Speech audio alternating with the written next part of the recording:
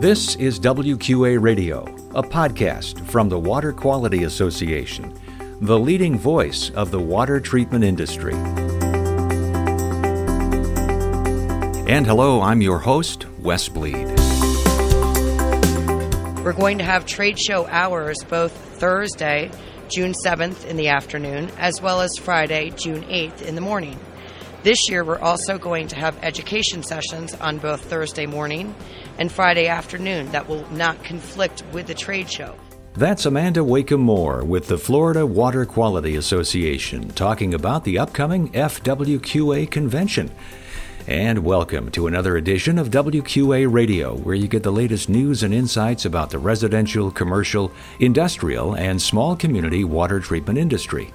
Find us at WQA.org and on Facebook, LinkedIn, Twitter, and Instagram. Subscribe on iTunes, Google Play, and Stitcher. This is podcast number 67. We'll talk with FWQA Vice President Amanda Wakeham Moore and President Kenny Gibson. We'll hear more about the plans for the convention as well as how things are going now in Florida following Hurricane Irma last fall. Plus, we'll get a regulatory update from Kathleen Fultz, and I'll have our WQA tip.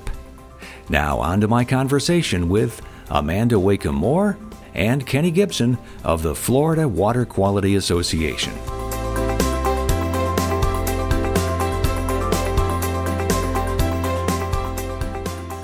Kenny and Amanda, thank you very much for joining us on WQA Radio. Kenny, I thought I'd ask you, first of all, how are things in Florida these several months now after the big hurricane? You know, our members responded very well to the hurricane. We had a lot of resources out there for our consumers as far as education, our website. In some of our locations, free water was dispensed, free ice was dispensed. So all in all, I think things went very well. We were very lucky in Florida. We got spared a lot of damage. So from that perspective, we were blessed. Yeah.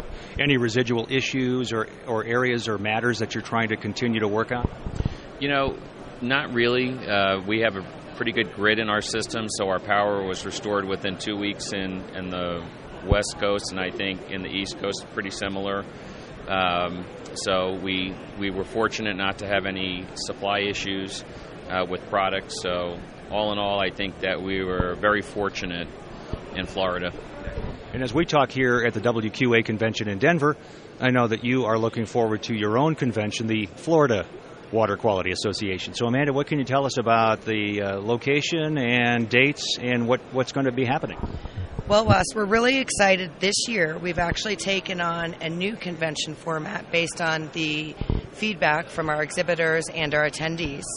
And in Florida, we have a lot of water treatment dealers that have smaller companies, and they would love to attend the events and the WQA training and whatnot, but find it hard to work on their schedule. So we're offering multiple options this year. We're going to have a golf tournament on Wednesday, June 6th, and that's the start of our convention weekend. We're going to have trade show hours both Thursday, June 7th in the afternoon, as well as Friday, June 8th in the morning.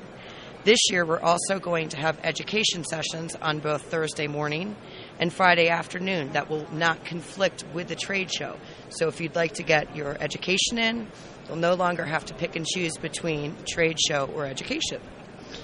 And as far as education goes, any particular themes or areas that you're trying to cover? This year, our education is going to be centered around topics that are relevant in the state of Florida. We're going to talk about emerging contaminants of concern, new treatment methods that are becoming available for things that we're seeing, such as chloramines on the rise in our state. We're also going to have some sessions that are dedicated to helping our dealers recover and be prepared for hurricanes. Great. And exhibitors as well, you got plenty of those lined up? Yes, actually, we had some successful years with our show, and there's buzz, and the vendors love to come back. And this year we actually have a vendor appreciation night, so we're looking forward to getting together with our sponsors and having an opportunity to recognize them for helping us in the industry. And for more information, where do people go? You can find us at www.fwqa.com. We have a brand new website, and all of the information is available right there. Amanda Wakeham Moore, and Kenny Gibson. Thank you very much for joining us on WQA Radio. Thank you. Looking forward to seeing you guys. Thank you very much.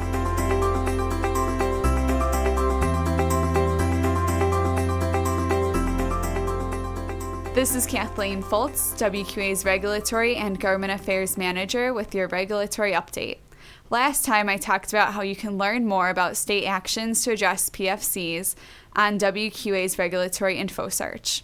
This year, WQA presented the WQA Champion Representative of the Year Award and the WQA Champion Senator of the Year Award to 2 Congress members who have contributed to raising awareness on important issues relating to drinking water and specifically PFCs.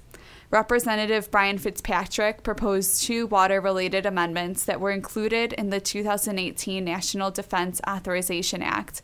One directing the Secretary of Defense to conduct a nationwide health study on the effects of exposure of PFOS and PFOA at military installments, and the second mandating a study on the progress of developing firefighting foams that do not contain PFOS or PFOA. Both provisions made it into the legislation and were signed into law. On the Senate side, Senator Jeanne Shaheen is sponsoring the Safe Drinking Water Assistance Act, a bipartisan bill that would establish a national strategy to coordinate the federal response to emerging contaminants and help states in responding to these toxins. Last year, she also successfully championed legislation along with Congressman Fitzpatrick in the House to secure the inclusion of language in the 2018 National Defense Authorization Act to direct the nationwide health study on the effects of exposure of PFOS and PFOA. To learn more about our government affairs updates and our monthly bills list, visit WQA.org. I'm Kathleen Foltz for WQA Radio. And now our WQA tip. Don't miss the opportunity to see and be seen in China. There is still time to be part of the WQA Pavilion at the Aquatech Show in Shanghai coming up May 31st through June 2nd. Take advantage of the extra assistance WQA can offer.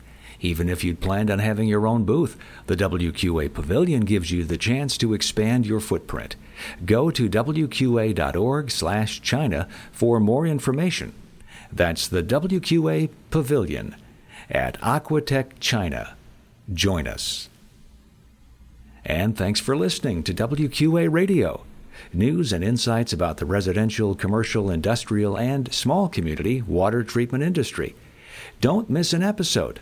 Subscribe on iTunes, Google Play, and Stitcher. Just search for WQA Radio, then hit subscribe, and each new podcast will magically appear in your podcast player. You don't even have to hunt for it or go to the website to listen. Learn more about WQA product certification, professional certification, and how you can become a member at WQA.org. This is Wes Bleed. So long from WQA Radio.